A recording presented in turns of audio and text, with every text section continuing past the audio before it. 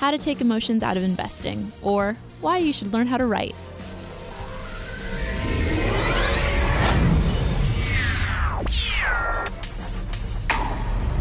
Hello everyone, welcome to Industry Focus Financials Edition. Today is April 11th, 2016. My name is Gabby LaPera and John Maxfield is joining us on the phone. So we have kind of a crazy episode for you today. Today we're going to talk about writing. If this sounds like not our wheelhouse, I thought it sounded crazy, but Maxfield convinced me, and the more I thought about it, the more I agreed. So let's talk about how you can use writing to make you a better investor. I think that most people are familiar with the concept of decision fatigue, right? Just as a summary, just in case you aren't. Decision fatigue is the idea that the more decisions you make, you're more likely to make poor decisions going forward, right? So say you are at the supermarket and you are there for a whole hour, which is a long time to be at the supermarket. So maybe at the beginning you go in and you're like, I'm going to eat real healthy this week. I'm going to get all my fruits and veggies. But after you're there for an hour, all you want to do is get a package of double stuffed Oreos and just stick them all in your face all at once. All right? Because you've already made so many decisions about what brand of orange juice to get and how many peppers you need and I don't know what, all the decisions you make at the grocery store. But this applies to real life. Like, this happens to you all the time. This is why you should not make decisions, like important decisions at the end of the day if you can avoid it. You kind of want to go into this fresh. Now, the reason I'm talking about this is because investing is about making decisions, a lot of decisions. And in order to make good decisions, you want to know that you are thinking as clearly and as critically and as logically as possible. So Maxfield pitched me this idea that writing is a great way to do that.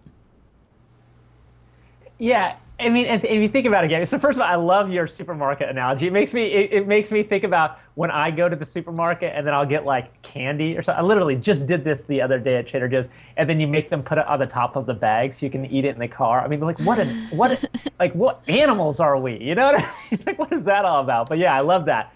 But you know, when you think about writing and you think about investing, there is a huge overlap. And here's kind of where I came up with that whole thought process. You know, one of the benefits of working as a writer for the Motley Fool is that we are able to read a substantial amount. You know, I've read on average probably a book a week every week since I started writing for the Fool 5 years ago.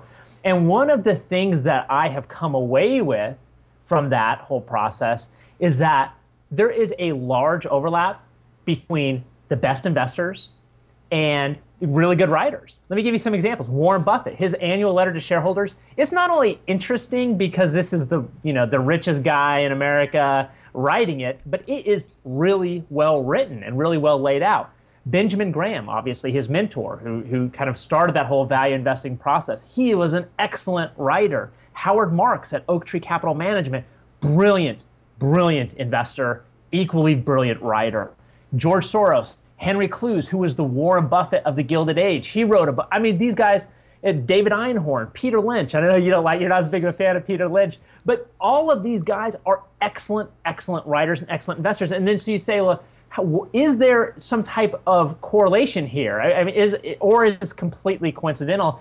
And kind of to your point, Gabby, I can't help but think that there is a relationship here, and here's why. One of the things that we know about investing is that, as a general rule, individual investors underperform the market to a meaningful degree. And the other thing that we know is why they underperform, and that is because they allow emotions to dictate their investment decisions in the place of logic. And what writing does is when you are forced to put down your ideas, in print, you have to be more disciplined about them. And when you think that through, that allows you to take out, to a certain extent, emotions from your investing decisions. And that is why, as a general rule, while writing, it's also very beneficial in a lot of other areas in your life, but it's particularly beneficial in investing. Definitely. And I don't know if this makes particular sense to me because I'm a highly verbal person. So I think in words, and having things in words helps me check the internal logic of my thought and justify my conclusions in a place that's outside of my brain. Because when it's all inside your head, sometimes you can kind of gloss over the parts that don't make 100% the greatest of sense, but when it's all written out, you can actually check everything because it's all written out. You don't have to remember everything in your head. You can just look at it and see if it all fits together. But to do this, you have to write in a particular way. We're not talking about creative writing because that's a whole different kettle of fish. But it's a lot more like science writing, which is something that I'm a huge fan of, and it's something that I've taught before. So, the number one thing that you need in any single piece that you write is a strong thesis statement. And not just a strong thesis statement, the thesis statement needs to be at the beginning of whatever it is you're writing so that everything you write relates back to it. Every time you start a new paragraph, your topic sentence should be something that helps support your thesis. Yeah, and really to your point, Gabby, I mean, this is a rule that, just kind of put this all in perspective, this is a rule that not only, and we're going to go through a handful of rules here, but they not only apply to investing, but just to writing in general. So even if you're not writing about investing, if you're writing an email, right? If you're writing a memo to your boss, whatever it is, these really simple rules will help you become better writers. They're really kind of the distilled wisdom of myself, Gabby, and other people who have, written and edited, on a professional level now for some time. And so to your point, Gabby, there's a tendency for writers to think that what you should do, the objective is to get the reader to read to the very end of their piece. And so one of the things that they do is they hide the ball. Now, I don't know where this came from, and maybe I'm just making this up in my head, but this has kind of been my experience in my progression in writing. But what you really want to do, you don't want to reserve information to the end. You want to put it right out immediately. That very first sentence or two, which newspaper writers refer to as the lead, is a really critical thing to do. Because to put out your thesis right then, because then throughout the rest of your piece, both yourself and the reader can test the logic of your thesis. So let me give you an example. Let's say I want to talk about Bank of America, right? Well, I'm saying Bank of America is a buy right now. Well, you shouldn't, lay out the evidence first and then at the very end say Bank of America is a buy right now. You just come right out at the very beginning and say, look, Bank of America is a buy right now. Then you lay out your logic. It's trading for, 40% below book value. Its return on assets is, 25% below, 1%, which, 1% is kind of the industry metric that you want, that it should eventually get up to. And then, blah, blah, blah, blah, hit all those logical things. And then the reader along the way can test your analysis. Absolutely. Okay, this is actually a huge pet peeve of mine that people do not include thesis statements. When I was a graduate student, I would often grade undergraduate papers, and people would turn in entire essays without a thesis, and I was working in a science. I don't know why you would ever, if you're an undergraduate out there and you are writing a paper right now and it's not for a creative writing class, go back and check to make sure you have a thesis. Sometimes it's hard to write a thesis at the very beginning. Maybe you don't exactly know what you're going to write about. In that case, write your entire essay, go all the way down to the bottom, take your conclusion paragraph, make it your intro paragraph, and write yourself a new conclusion, because by the end of the paper, I hope you gosh darn well know what you're writing about. I'm so sorry. I feel very passionate about theses. I feel very strongly. I don't know if you can tell. But Gabby, that point that you made about the conclusion is a really good point. This well-designed piece is kind of like a circle. You will begin and end at the exact same points, which are your thesis. And when we talk about thesis, what we're talking about is, the point that you're trying to convey in that particular piece. Yes. So I think we have beaten this bit of advice to death. But just in case, write theses, people, please. Please, I beg of you.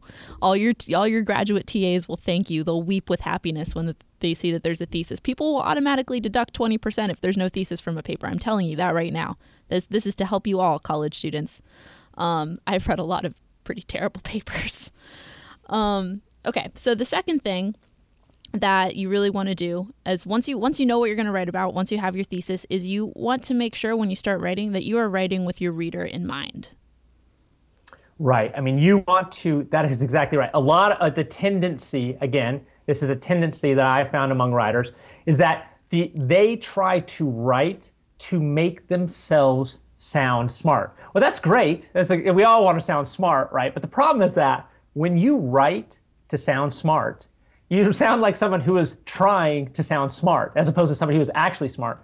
The really good writers, the really good thinkers, what they do is they write simply. They strip everything down to the absolute bare bones to make sure that what is important is not the writing style so much, but that the message is being conveyed in as clear and as simple prose as possible, right? So you want to, what are we talking about writing simply? You want to use simple words, right? We all want to show everybody we got a great vocabulary and all those things. But if you're using really fancy words that are long and complicated, you're going to cause disruption to the reader, and you're going to unnecessarily obfuscate the whole point of the piece because it's going to be more complicated than it actually has to be. I like that you just said obfuscate when you just asked us to use smaller words. Yeah, sorry. Now there are exceptions to this, right? Because there are sometimes when a complicated word fits the purpose exactly. It conveys exactly what you're trying to convey. So there are exceptions to every rule, right?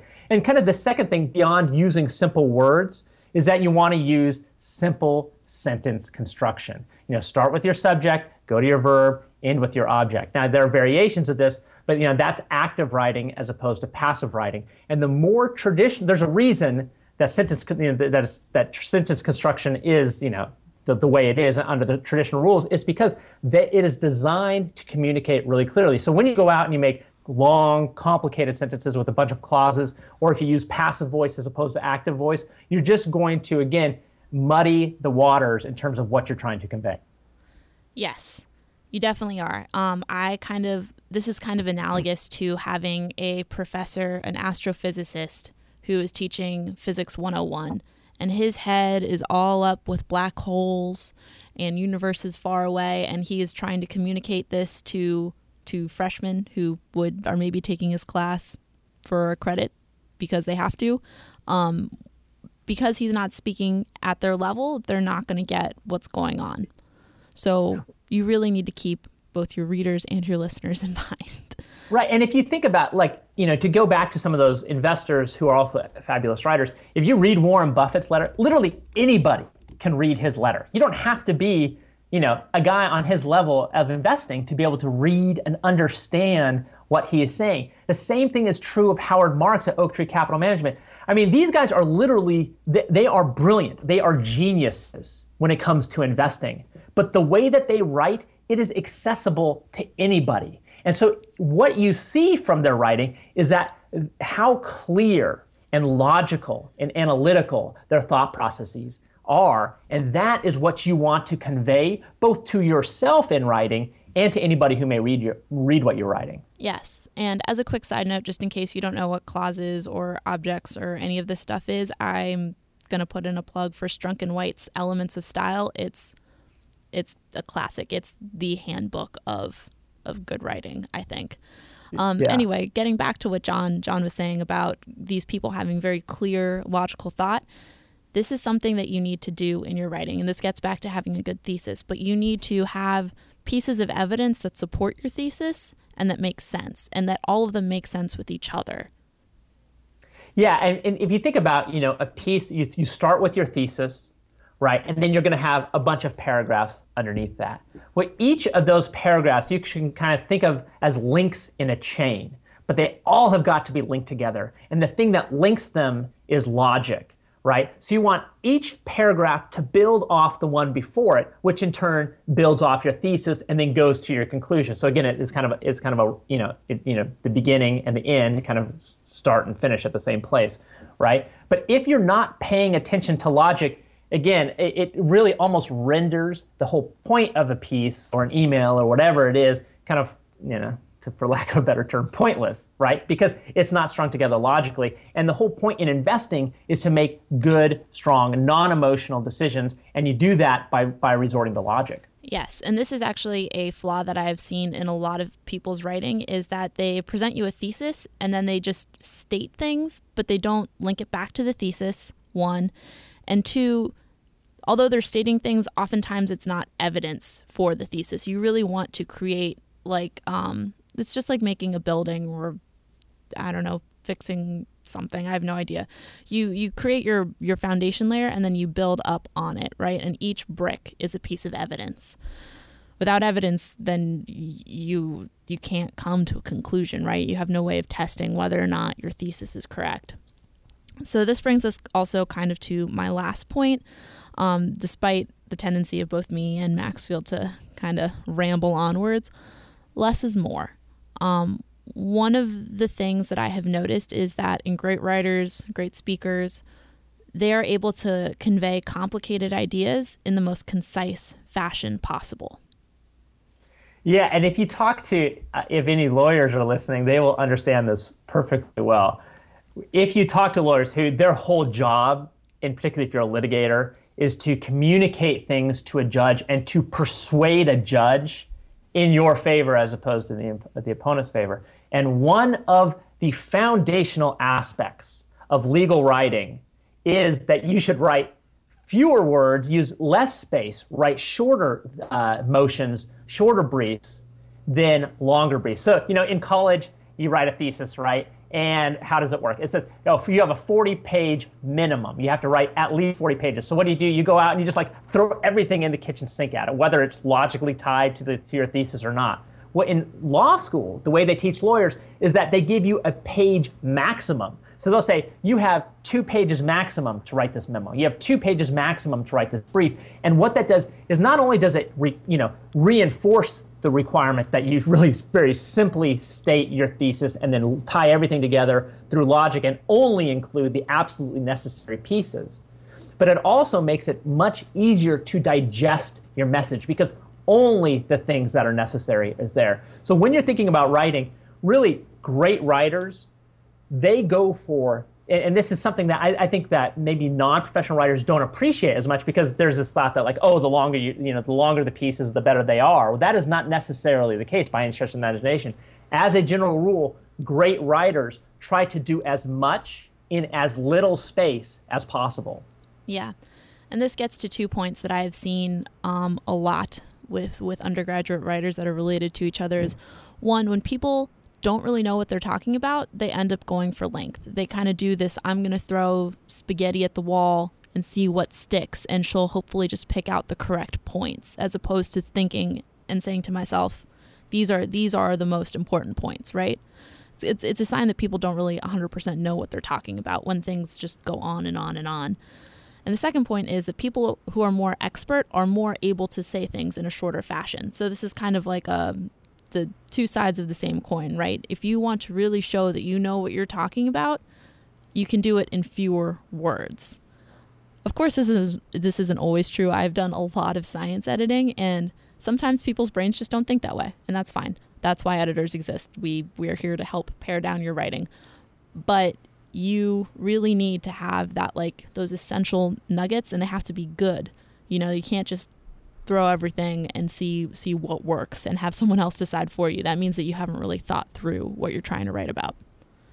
Yeah, and just to recap these 4 things, because, and I think that you would agree with me, Gabby, that these are, if you can just kind of nail these 4 pieces, you're going to be dramatically ahead of your average writer. And that's going to help you, like I said, writing emails to your boss, writing memos, whatever it is, doesn't matter what it is. These 4 things apply across the board also to investing. The first, write simply. Use simple words, simple construction, simple sentence construction. Second, start with your thesis. Come out, they call it a lead for a reason. Come out strong, tell people exactly what you're going to say, and then go through and say it. Pay attention to logic. Make sure that it flows logically, like a chain with, that you have those interlocks of logic that are putting everything together. And finally, less is more. If you can say something in 600 words as opposed to 1,000 words, chances are your message with 600 words is going to be more effective than your message with 1,000 words. Yes.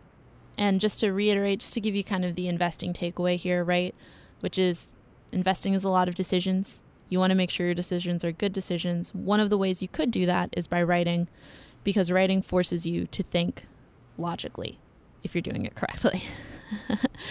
Also, I just kind of want to throw out there that a lot of people, I think most people now, type everything up. They don't really write stuff by hand. but writing by hand is actually super helpful. There's studies out there showing that writing by hand helps light up those centers of your brain that are associated with learning in a way that typing doesn't. So when you write your notes, if you write them by hand, you're way more likely to remember whatever it is you're writing about. It also shows that it makes people more meticulous and careful writers, and potentially it also helps people be more creative in their writing. It tends to stimulate a part of your creative brain that typing does not. So when you're brainstorming, I always brainstorm by hand. I find it easier, and I also find that I come up with more creative ways to address a topic when I start out by hand and then go to the computer to actually type up the paper. That's just kind of anecdotal for me, but everything else has studies behind it, and if you really want to know what they are, you're more than welcome to email me. So real quick, I think we have just enough time to do a kind of what's coming up in bank earnings, because most of the big banks are releasing their earnings this week. And I know that this next quarter is going to be pretty rough on banks, especially our big universal like combo retail investment banks. Do you want to give your 4 reasons why, John? Yeah. I mean, just as a general rule, it's just going to be like you said, Gabby. It's just going to be a tough quarter for the big banks. 4 reasons for that, and the universal banks in particular. These are banks that have both investment banking operations which includes trading operations, and also on the retail side, you're taking deposits and making loans. And there's really 4 reasons that banks are going to struggle during the first quarter. The first is that interest rates are still ridiculously low, right? The Federal Reserve came out in December, raised short-term interest rates by 0.25%, but they're still basically, for all intents and purposes, near zero. That hits banks' top line and their bottom line, because one of the main ways that banks make money is they lend it out, and the market they make short-term interest rates. So that's one reason. The second reason is that oil prices are still ridiculously low, and what we're starting to see now that they've been low now for an extended period of time is that those oil companies are now starting to struggle to service their debts. And so what banks are doing is they're increasing their loan loss provisions as a result of that, and loan loss provisions act effectively as the same as expenses, so that will contract their bottom line. The third thing is that trading revenues are going to be down. There's too much volatility going on in the first quarter. There's too much uncertainty in the global markets, although there's always uncertainty in the global markets, but that's kind of what they always tag as the explanation for a drop in trading revenues. Citi came out and said trading revenues were going to be down 15%. JP Morgan came out and said trading revenues are going to be down 20%. So that's going to hit these big universal banks' top and bottom lines. And then finally, investment banking revenue. It looks like, although there's been conflicting messages on this. Citi coming out and saying they're going to be much lower. JP Morgan coming out and saying that they're holding up decently. But I think it's safe to assume, just to be prepared for the worst, if you will, that investment banking revenues will be down too. So all 4 of these things are just going to hit the big banks. But the important thing for investors to keep in mind is that this is no time to flee. This is no time to be worried. Like these big banks, they're not going anywhere. They're going to stick around. They're going to be around 50 years from now. They're going to be 100 years from now, probably 100 years from now, right? So you just stick through these hard times. Pick these shares up for large discounts to book value. In particular, I love Bank of America trading at a 40% discount to book value. That more than offsets, in my opinion, kind of their revenue and earnings issues right now. Yeah, that pretty much sums it up. I just wanted to. I hope that you guys really enjoyed this episode.